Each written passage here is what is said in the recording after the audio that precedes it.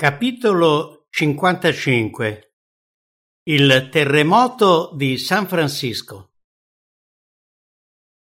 Giovedì pomeriggio del 12 aprile 1906, Ellen White uscì di casa per partecipare alla riunione annuale della Federazione della California Meridionale, che si svolgeva a Los Angeles, e alle cerimonie di dedicazione di altre due case di cura, una a Paradise Valley, nei pressi di San Diego, e l'altra a Loma Linda, nella valle di San Bernardino. Trascorse i primi giorni a Loma Linda e durante quel periodo visse un'esperienza indimenticabile, che in breve ci viene descritta qui di seguito. Il 16 aprile 1906, mentre mi trovavo a Loma Linda, in una visione notturna passò davanti a me una scena terribile. Mi trovavo su una collina dalla quale potevo vedere le case tremare come canne al vento. Edifici grandi e piccoli crollavano al suolo, luoghi di divertimento, teatri, alberghi, ma anche ricche abitazioni venivano scosse e crollavano.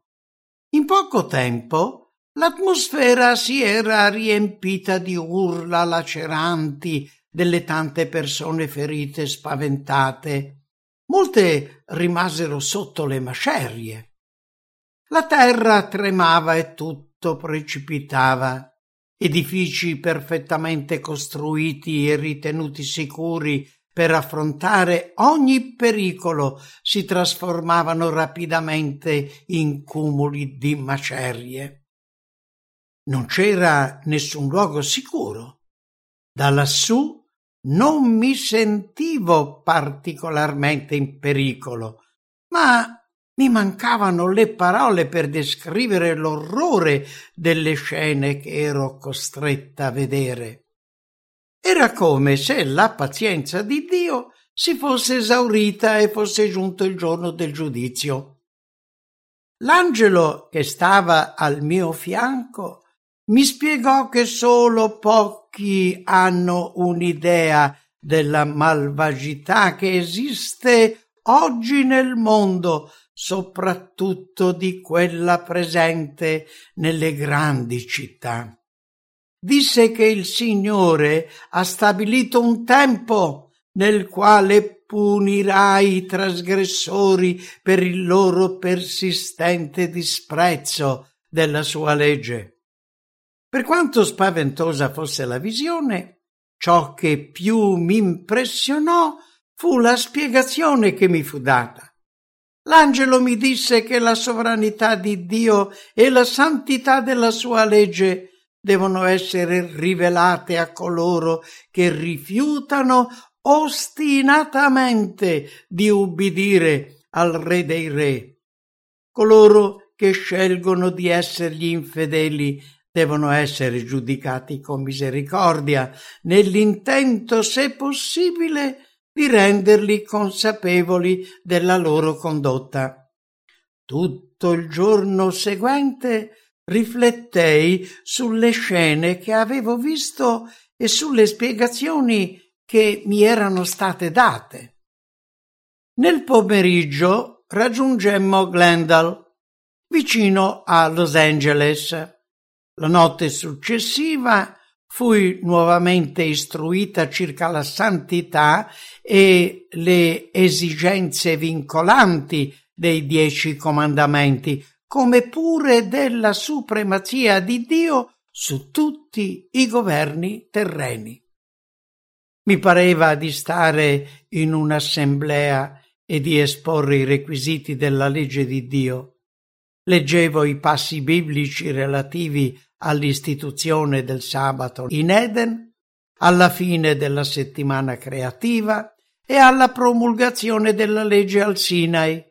Poi dichiaravo che il sabato deve essere osservato come patto eterno, come segno tra Dio e il suo popolo per sempre, affinché esso possa essere santificato dal Signore suo creatore.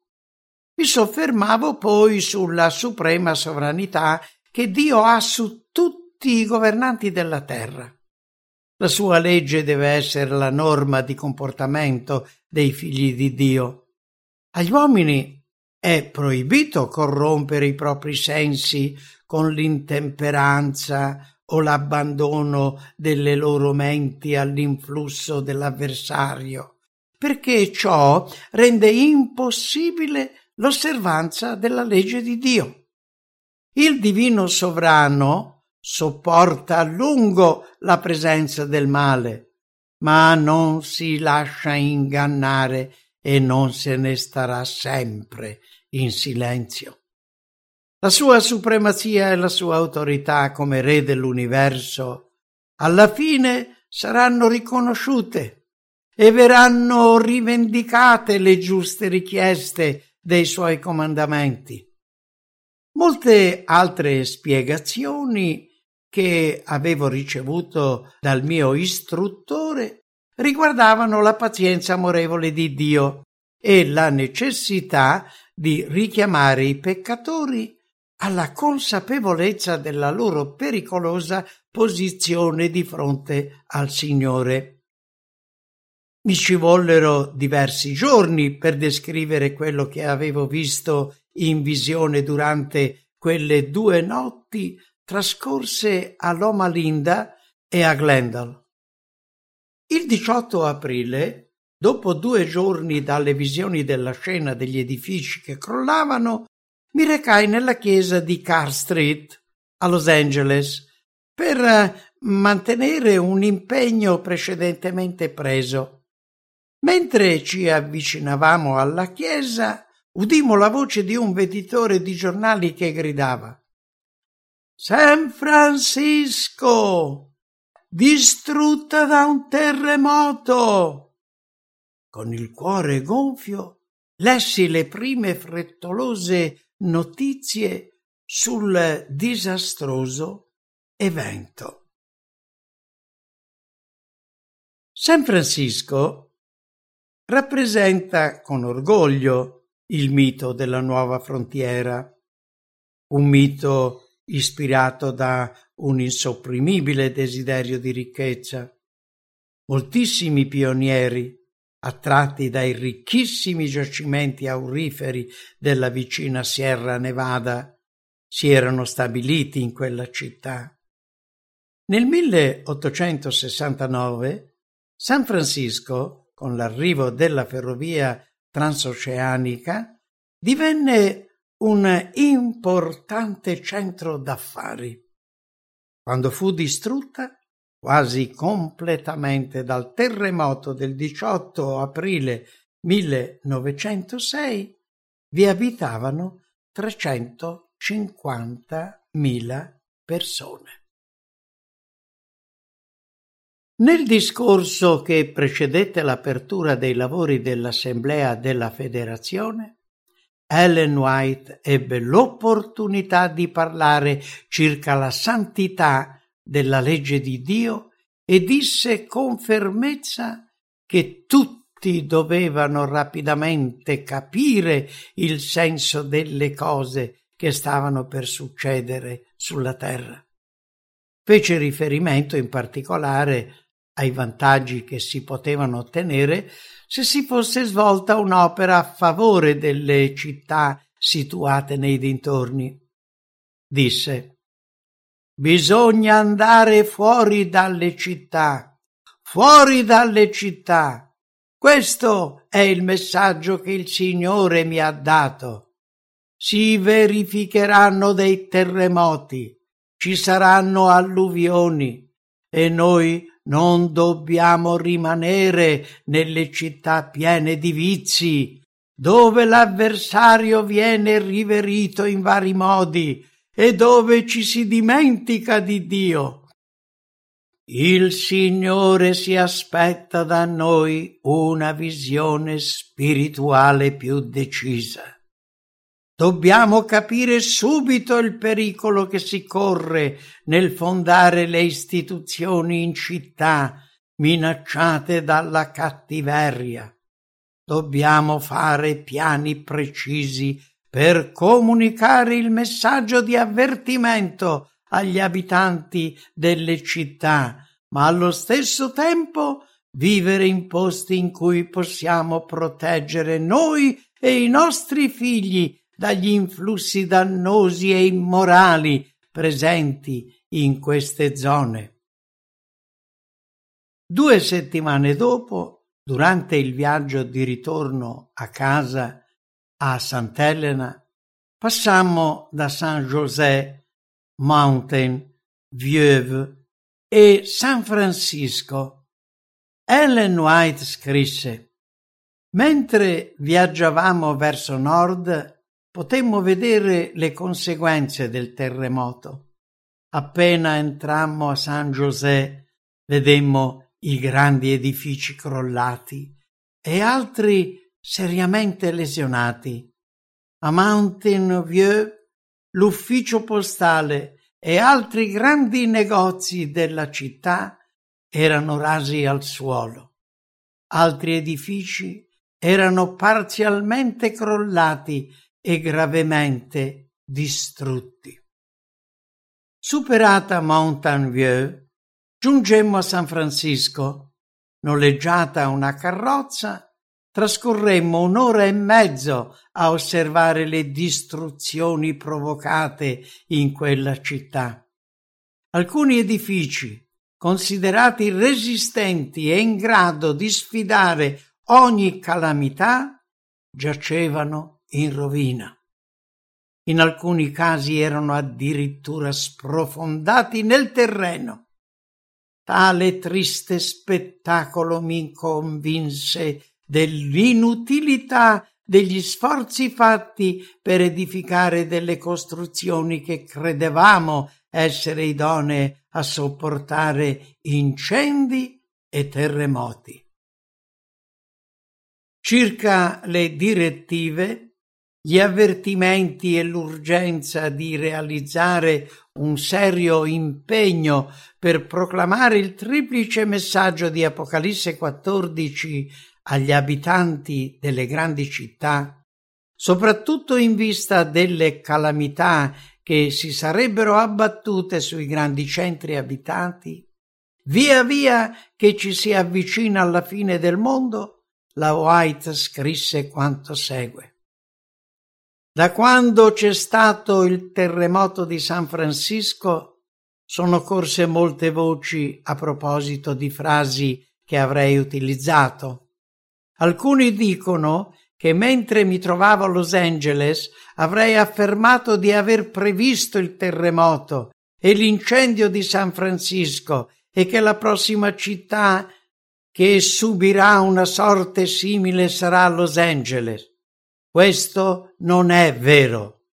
Il giorno dopo il terremoto ho solo detto: ci saranno terremoti e inondazioni, e il messaggio del Signore per noi è che non dovremmo abitare in città corrotte. Non molti anni fa, un fratello che lavorava a New York pubblicò alcune notizie molto strane circa la distruzione di quella città. Scrissi immediatamente ai responsabili dell'opera locale, affermando che non era saggio pubblicare simili notizie perché potevano sollevare un'emotività che avrebbe favorito l'insorgere di un movimento fanatico, facendo del male alla Chiesa di Dio. Dovevamo solo attenerci alle verità enunciate dalla parola di Dio. Notizie allarmanti sono a detrimento del progresso dell'opera. Il 3 agosto 1903 la White commentò ancora questa sensazionale notizia. Si sente dire che avrei dichiarato che New York sarebbe stata spazzata via da un maremoto. Non ho mai detto una cosa simile. Osservando i grandi edifici che venivano eretti, piano dopo piano, dissi: quali scene terribili ci saranno quando il Signore sorgerà per scuotere la terra. Allora si adempiranno le parole di Apocalisse 18 da 1 a 3. L'intero capitolo dell'Apocalisse è un avvertimento di quello che succederà sulla terra, ma non ho ricevuto alcuna luce particolare su New York. So solo che un giorno i grandi edifici crolleranno grazie alla potenza divina. Dalla luce che mi è stata data, so che la distruzione è nel mondo. Basta una parola del Signore, un leggero tocco della sua immensa potenza e queste enormi strutture crolleranno. Si svolgeranno scene talmente drammatiche e difficili da immaginare. Il 1 settembre 1902 la White scrisse: «Nelle grandi città, come quella di San Francisco, sarebbe bene che gli incontri si svolgessero sotto tende ben attrezzate, perché tra non molto queste città subiranno il giudizio di Dio. San Francisco e Oakland sono diventate come Sodoma e Gomorra e il Signore le visiterà». Il 20 giugno 1903 i giudizi di Dio sono presenti nel nostro paese. Il Signore sta per tornare. Incendi, alluvioni e terremoti fanno capire agli abitanti della terra che la sua venuta è vicina. Che tutti possano conoscere il momento del suo ritorno. Non abbiamo tempo da perdere. Dobbiamo fare sforzi più decisi per far capire alla gente che il giorno del giudizio è alle porte. 3 giugno 1903. Ci sono molte persone con le quali lo Spirito di Dio è in lotta. Il tempo del giudizio di Dio è il tempo di grazia per coloro che non hanno avuto l'occasione di conoscere la verità. Il Signore volgerà uno sguardo tenero su di loro. Il suo cuore è pieno di tenerezza e la sua mano è ancora tesa per salvare. 12 novembre 1902. Si avvicina il tempo in cui nella storia del mondo si verificheranno grandi crisi e ogni movimento nel governo di Dio sarà osservato con intenso interesse e inesprimibile apprensione. I giudizi di Dio si succederanno rapidamente gli uni dopo gli altri. Fuoco, alluvioni e terremoti, con guerre e spargimento di sangue. Qualcosa di grande e risolutivo accadrà necessariamente presto. Nota: questi e molti altri estratti di natura simile furono pubblicati in un articolo sulla Review datato 5 luglio 1906. 15 febbraio 1904. Quando sono stata l'ultima volta a New York, durante la notte mi sono stati mostrati edifici che si innalzavano verso il cielo. Questi edifici, costruiti a norma di sicurezza, sono eretti per la gloria dei proprietari. Diventano sempre più alti, utilizzando materiali sempre più costosi. Mentre gli edifici venivano costruiti, i loro proprietari si gonfiavano di orgoglio perché dimostravano di avere il denaro per glorificare se stessi.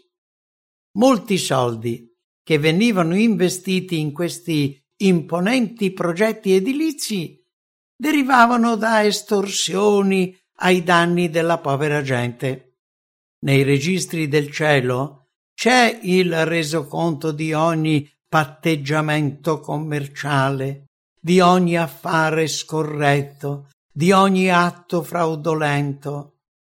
Il tempo è arrivato in cui le frodi e le insolenze degli uomini raggiungeranno un punto oltre il quale il Signore non permetterà di andare, e questi impareranno che c'è un limite alla pazienza di Dio. La scena che mi passò davanti subito dopo fu l'allarme di un incendio. Gli uomini guardavano gli alti edifici ritenuti sicuri contro il fuoco e dicevano: «Sono perfettamente sicuri». Ma presto questi edifici venivano consumati dal fuoco, come se fatti di resina. Le pompe antincendio non potevano fare niente per impedirne la distruzione. I pompieri non riuscivano a farle funzionare. Mi è stato mostrato che quando arriverà il tempo del Signore, se nel cuore degli ambiziosi e degli orgogliosi non sarà avvenuto alcun cambiamento, questi uomini si accorgeranno che la mano che è stata tanto forte da salvare sarà altrettanto decisiva per distruggere.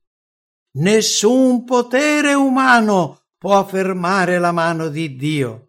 Nessun materiale resistente sarà idoneo a proteggerli dalla distruzione che Dio attuerà quando arriverà quel momento preciso, in risposta alla loro insolenza e alla loro indifferenza verso i suoi comandamenti.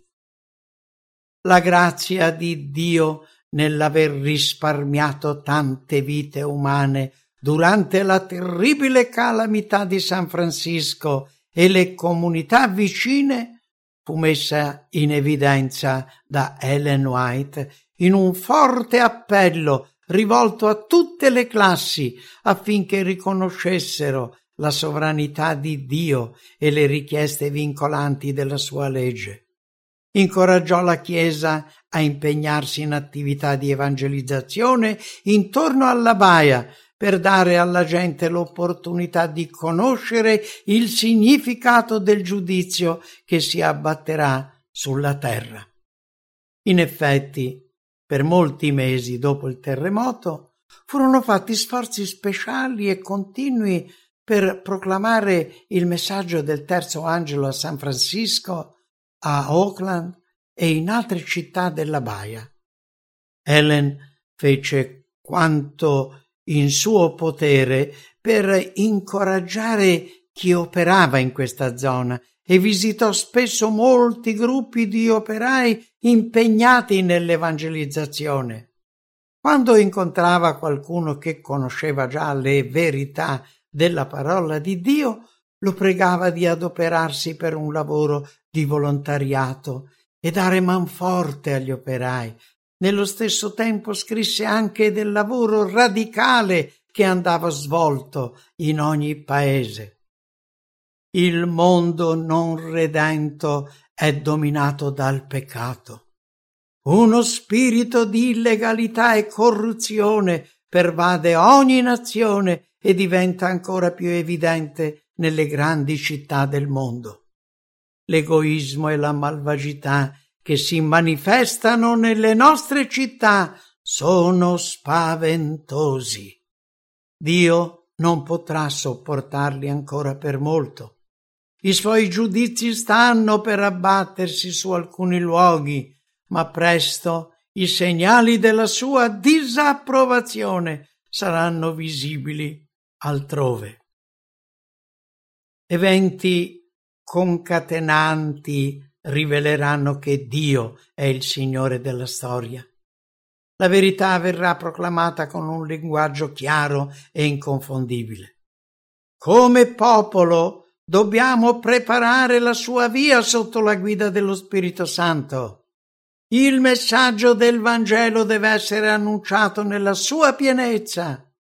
La sorgente delle acque viventi deve diventare più profonda e potenziare il suo getto. In tutti i campi, vicini e lontani, gli uomini saranno chiamati dalle più comuni attività commerciali che occupano gran parte della mente per essere istruiti da uomini di esperienza. Imparando a lavorare efficacemente, proclameranno con forza la verità grazie alle opere meravigliose della divina provvidenza. Saranno rimossi enormi difficoltà e gettate in mare. Il messaggio, che ha un significato profondo per tutti gli abitanti della terra, sarà udito e compreso. Gli uomini conosceranno che cos'è la verità. L'opera di Dio progredirà sempre di più, fino a quando tutto il mondo sarà avvertito e poi verrà la fine.